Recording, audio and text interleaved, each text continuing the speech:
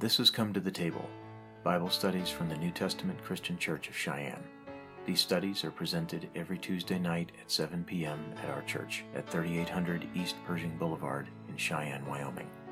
If you'd like to contribute to these studies, you can make a donation at www.myntcc.org/CheyenneWY-giving. 2 Peter chapter 1. And it's kind of you could almost call it a series within a series. Now, this is part of the series of Bible studies we kicked off a while back called Letters to Young Churches. And it encompasses all of the general epistles of the apostles, Peter, Paul, Jude, James, and so forth, letters that were written to churches and to congregations. That's as opposed to the pastoral epistles or personal epistles, you could call them, which were letters written by Paul, in most cases, Paul, to individuals like Titus or Timothy or Philemon. But within that series, we come across, when we got into this paragraph here that begins in verse 5, where it says, "And besides this, giving all diligence," this is sort of a series within the greater series of letters of the apostles to the churches. This is a series on adding to your faith. Again, carrying it from verse 5.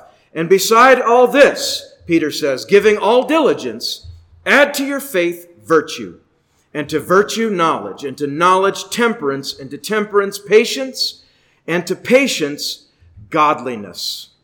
And that's about where we left off last week, was that part right there. Godliness. We just touched on it a little bit. And that's the only part that we'll review this week, is this one right here, godliness. We already talked about virtue at sort of a high level. When we get into 1st and 2nd Corinthians, we're going to get into a lot more detail about what virtues we're really talking about. It's not all just the fruit of the Spirit. There are other biblical virtues that the Bible teaches us to both possess and to demonstrate in our Christian lives, and that's what we ought to do, amen?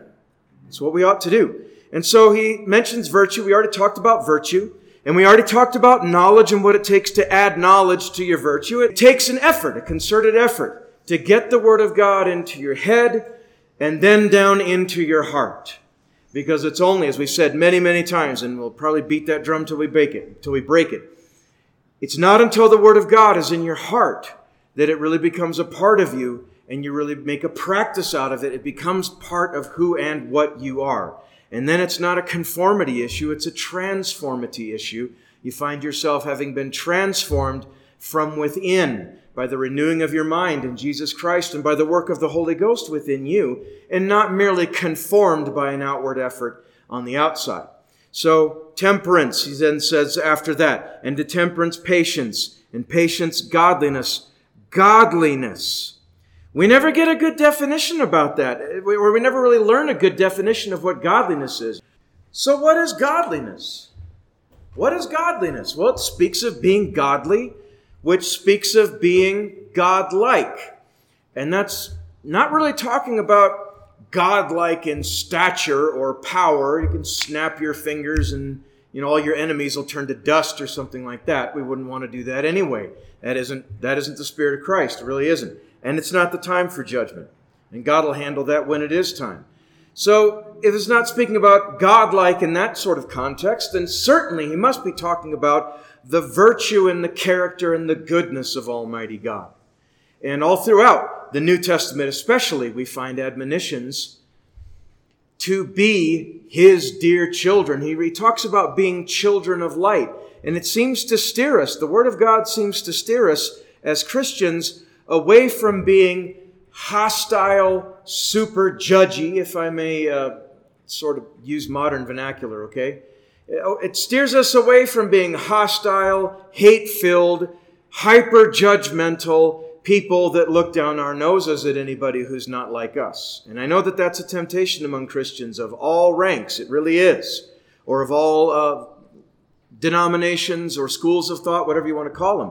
It is a temptation to many Christians because once you come to a saving knowledge of the truth and you learn more and more about the truth and you become aware of your own sort of baseline virtue in Jesus Christ, then the devil comes to tempt the Christian to spiritual pride.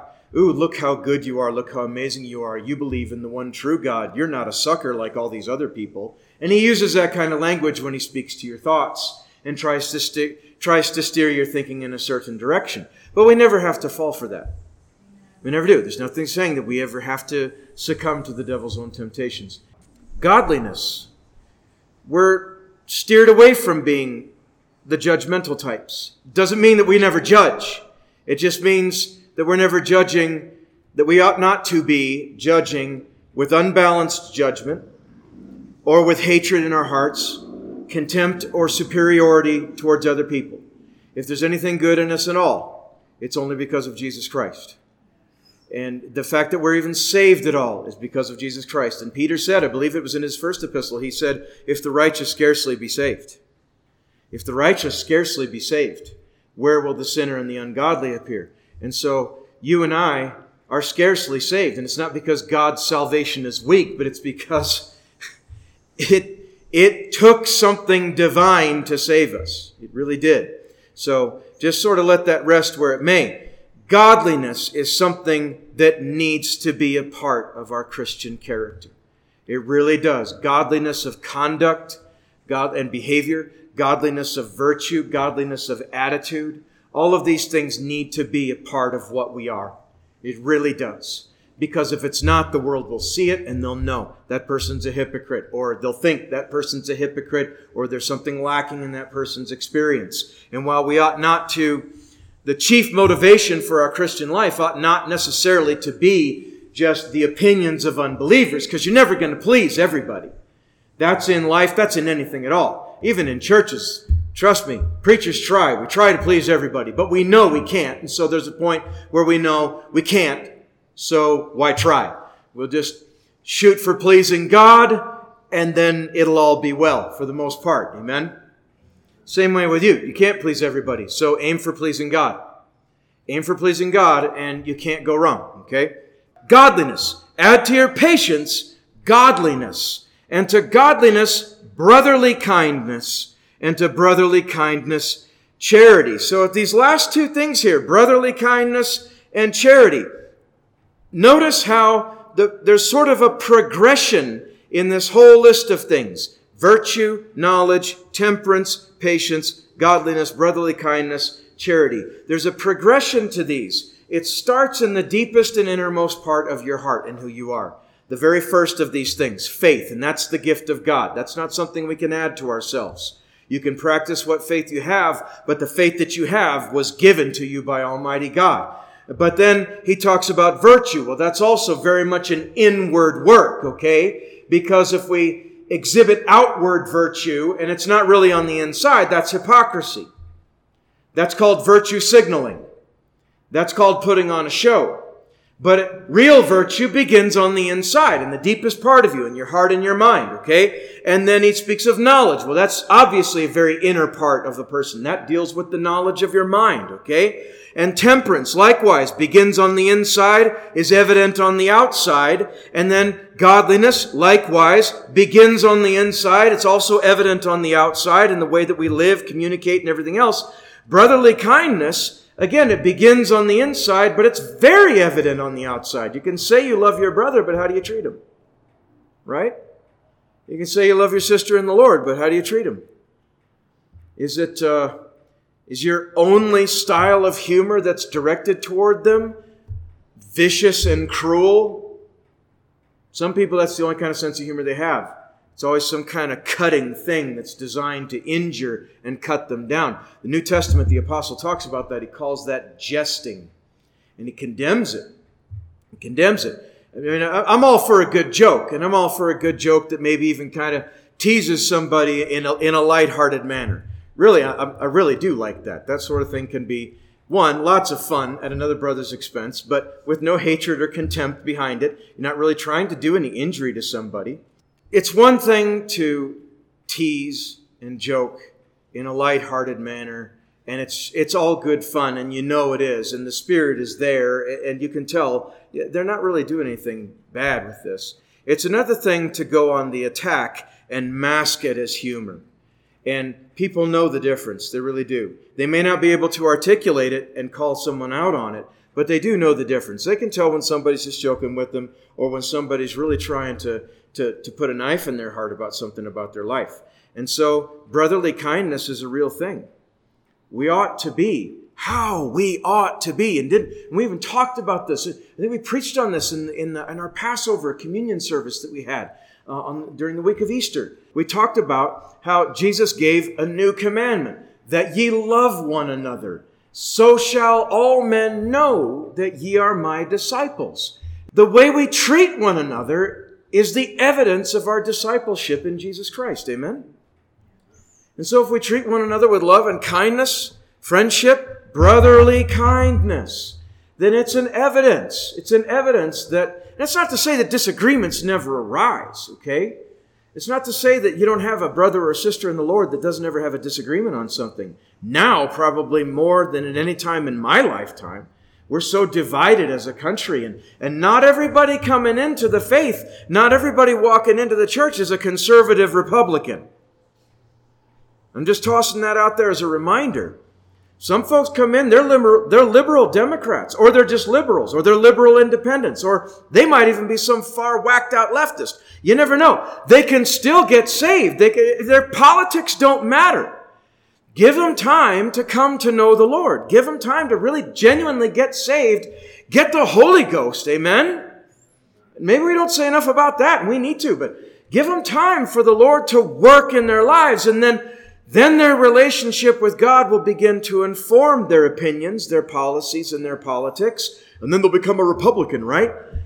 I don't know if that's really what they need to be. Republicanism does not equal Christianity. And there are tons of corrupt Republicans out there, just as much as there are corrupt Democrats and everybody else. It's just they tend to have different goals and different values, okay? So let's not make that mistake of equating those things. They tend to overlap a lot because they share similar goals, but that's not a guarantee. It really is not a guarantee. And then you've got people that are conservative in some things and absolutely lunatic over the rainbow on something else. And you wonder how they manage to get that both in their mind at the same time. Brotherly kindness. I'm not going to say that it helps to iron all of that out, but it certainly helps to, you get somebody that's of let's just say a radically unbiblical political ideology or something like that. But they get saved. They come to know the Lord. Now God's working in them.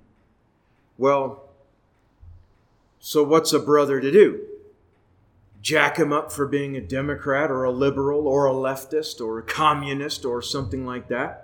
Or for being a rhino, because, we can always find something that's Republican in name only. I wasn't talking about the horned animal, because that doesn't make any sense, You rhinoceros.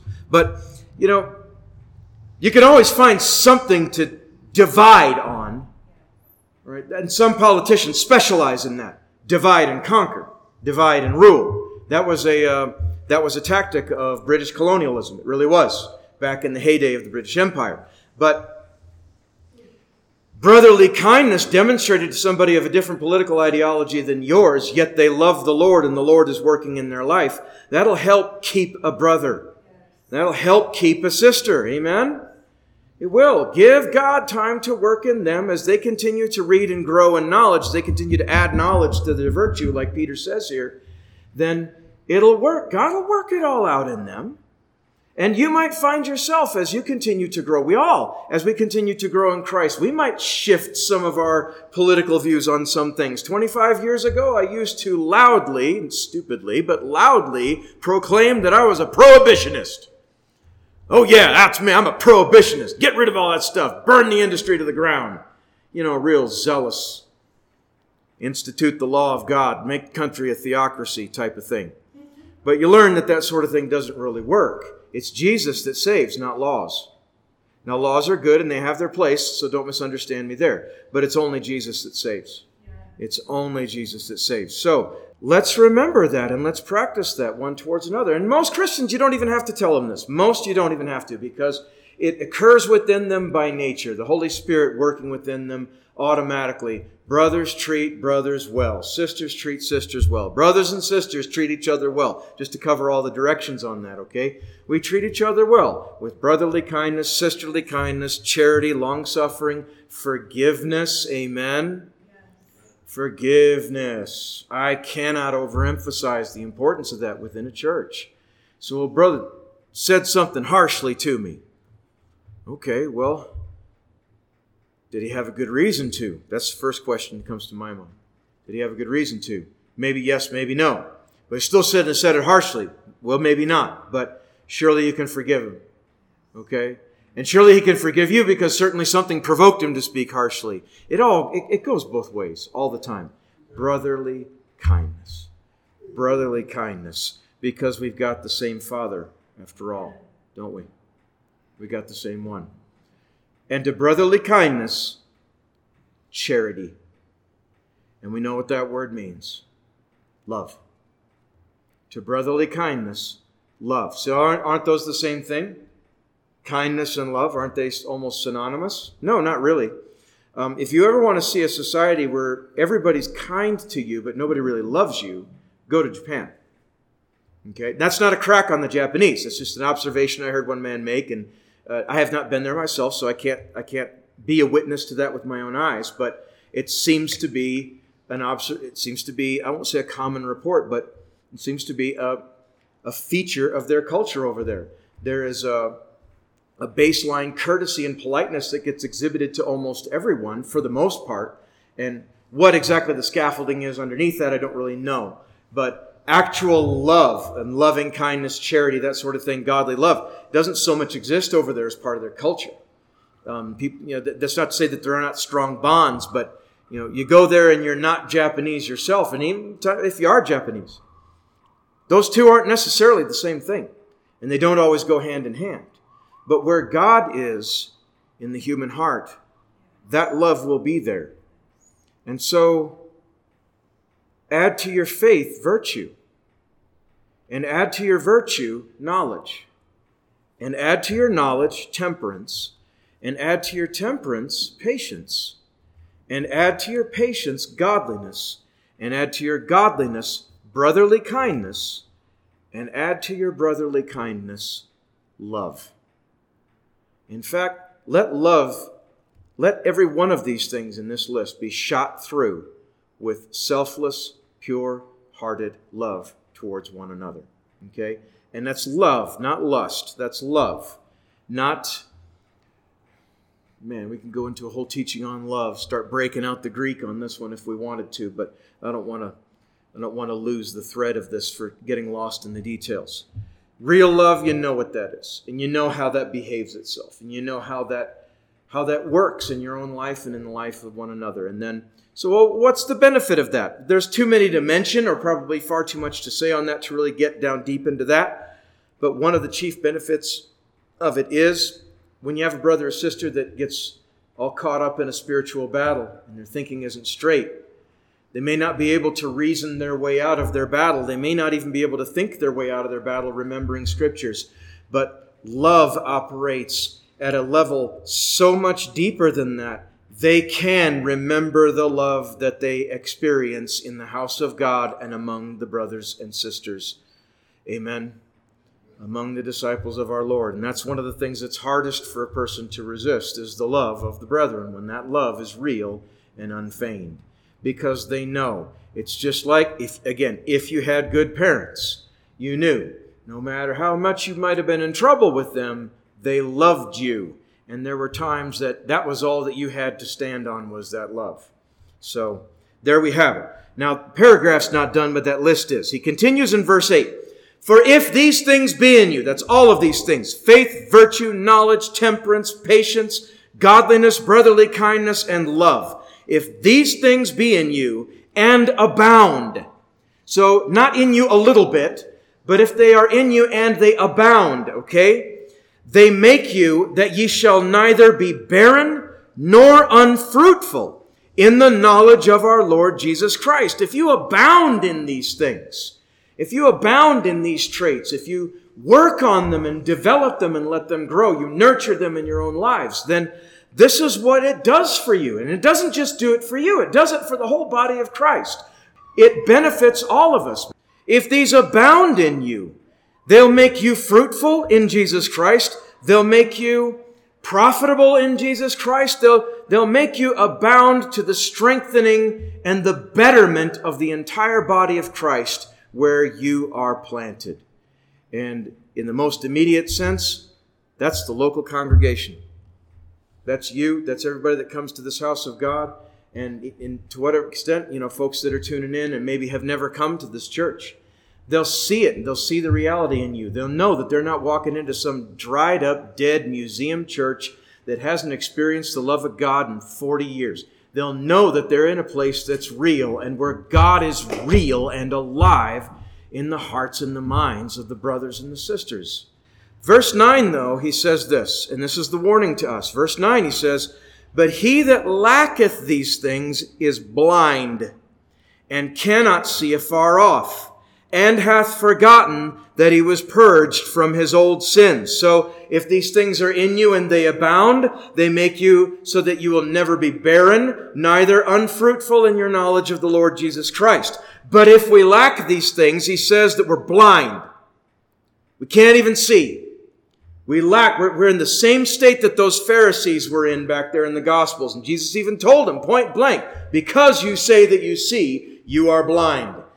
Because their minds were in a different place. And they were so full of knowledge, they thought they knew it all and they understood it all. And they were very lifted up in pride in that. We understand that. But if we lack these things that Peter's talking about, if we lack faith, well, of course we're blind. Virtue, knowledge, temperance, patience, godliness, brotherly kindness, and love. If we lack these things, we're blind and we cannot see afar off. And then the kiss of death, and that's the second part right here, the second part of the verse.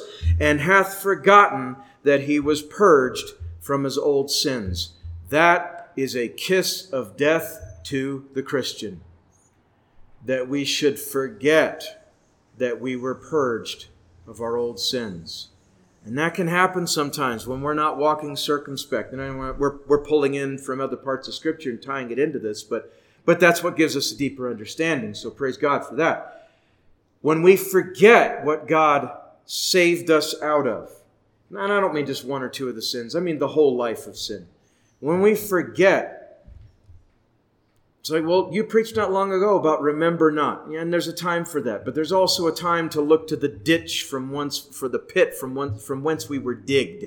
Okay? I might have chewed up that King James English a little bit, but there's a time to look back and remember, thank you, Jesus, I'm not that anymore. And there's no pride that comes with that. It should really inspire a refreshment to our humility. When we look back to that, especially when we start feeling self-righteous and we start feeling superior to other people or even to another church or something like that. It's like, no, remember what you used to be. And then thank God you're not that anymore. And it's good to do that every so often.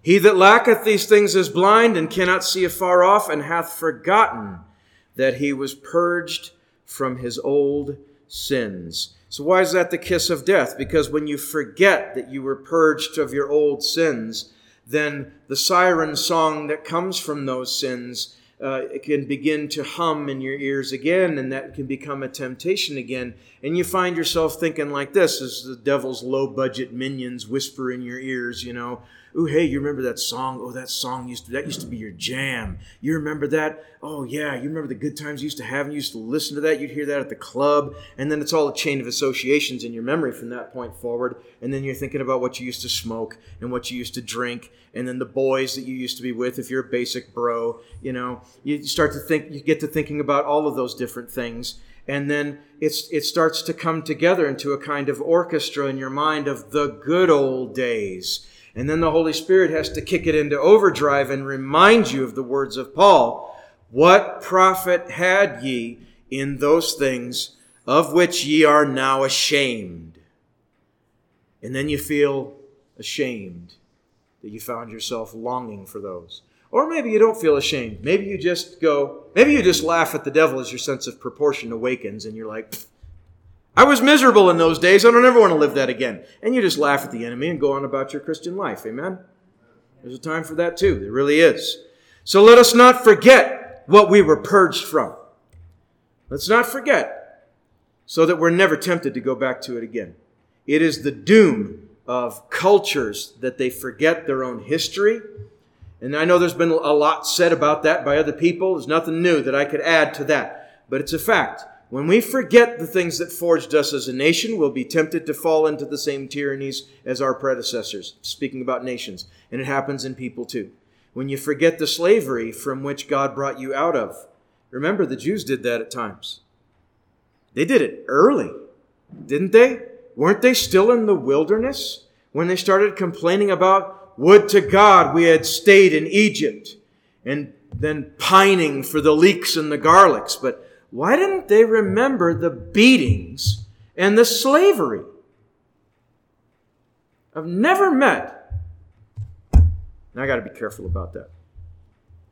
I've never met a former slave, period.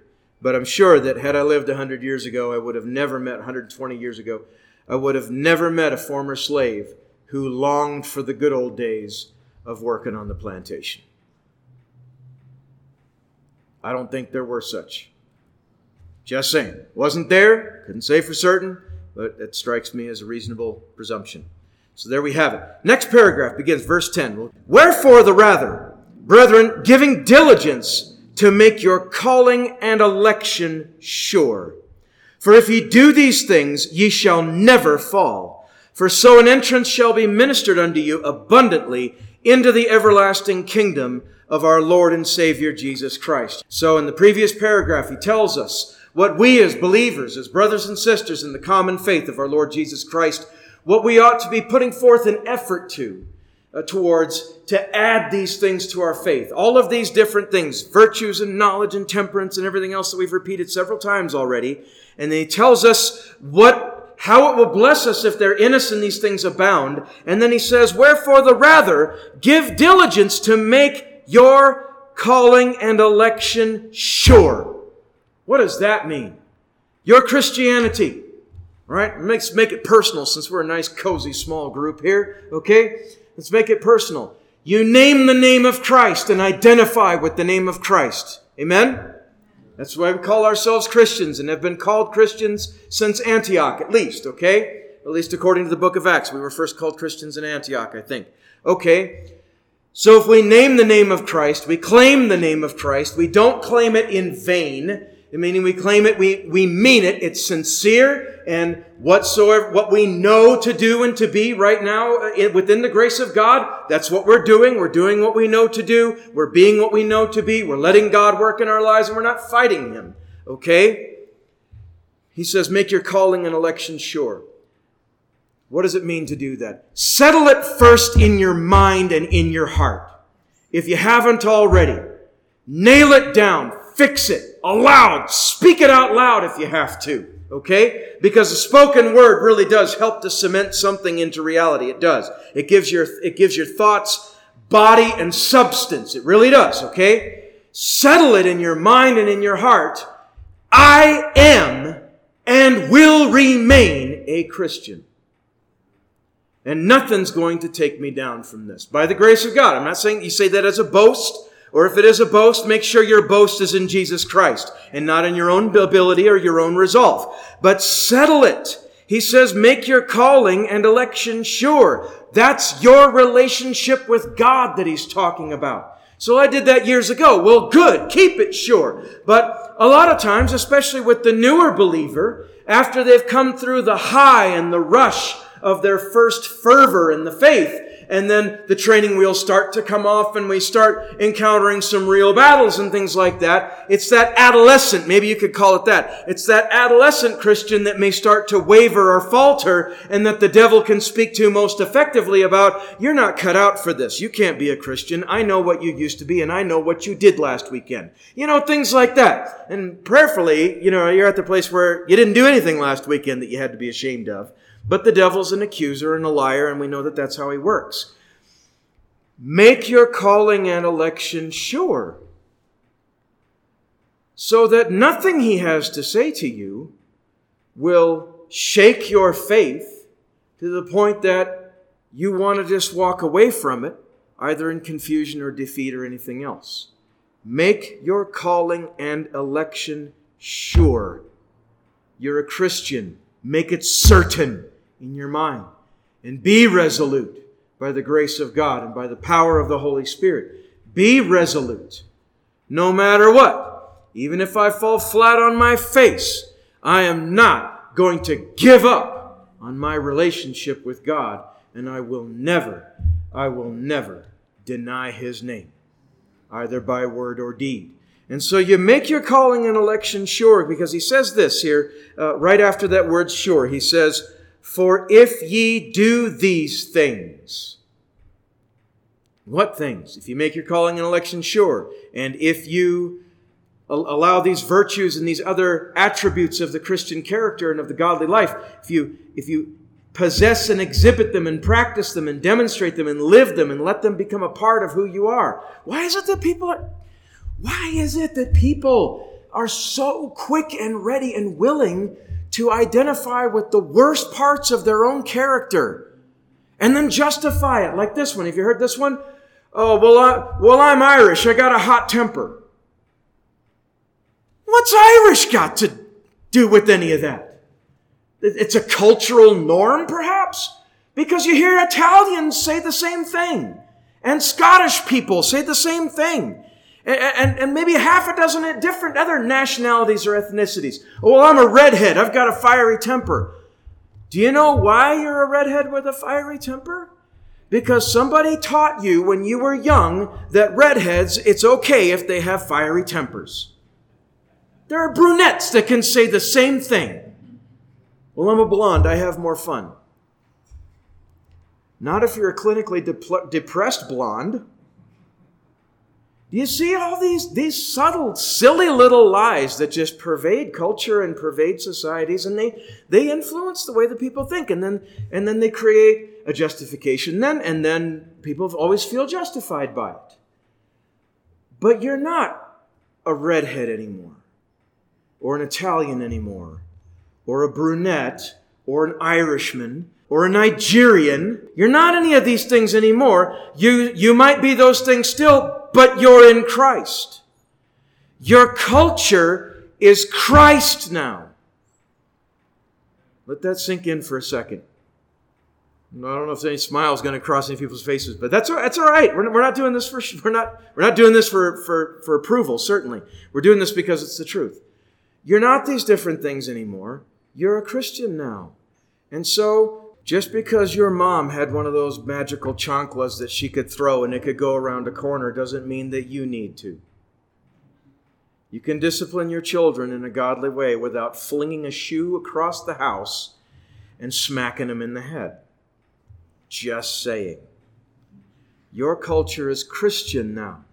It's not Mexican. It's not German. It's none of that. I'm not saying that all of that's bad. I'm just saying it's a mark of Christian maturity when you begin to consciously and willingly identify yourself more with Christ than with any other group at all.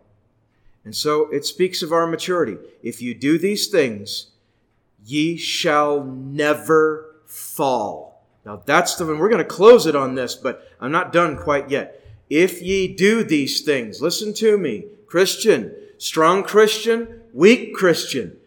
If you do these things, you shall never fall.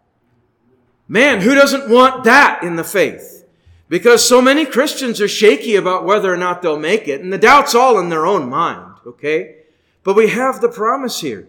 If we give ourselves to these things, do these things, and make them part of who we are, and stop claiming all these other things, well, I'm this, and so I got a hot temper. Well, I'm this, and so I got a short fuse. Well, I'm this, and so we tend to be much more passionate with the women. Like, what? No. Whether that's even true or not, and a lot of times it's not. It's just a bunch of baloney, okay? True or not, we're in Christ now. We're whole new creatures, and we got a whole new family and a whole new culture we're a part of, and that's a good one. Do these things, and then let those define your character. and leave off all the stuff from the old life, the old culture, the old country, what grandma told you when you were young. If you do these things, you'll never fall. So let's do these things, and let's do them together as a family, and alone when we're alone. Let's do them, and let's do them to the glory of God. Thank you for listening to Come to the Table, Bible studies from the New Testament Christian Church of Cheyenne. Included in these presentations are red-letter studies on the life and teachings of our Lord Jesus Christ, historical studies on the Old Testament, topical studies on biblical doctrines, and practical studies on Christian life. If you enjoyed this presentation, you can support our efforts by contributing at www.myntcc.org/CheyenneWY-giving.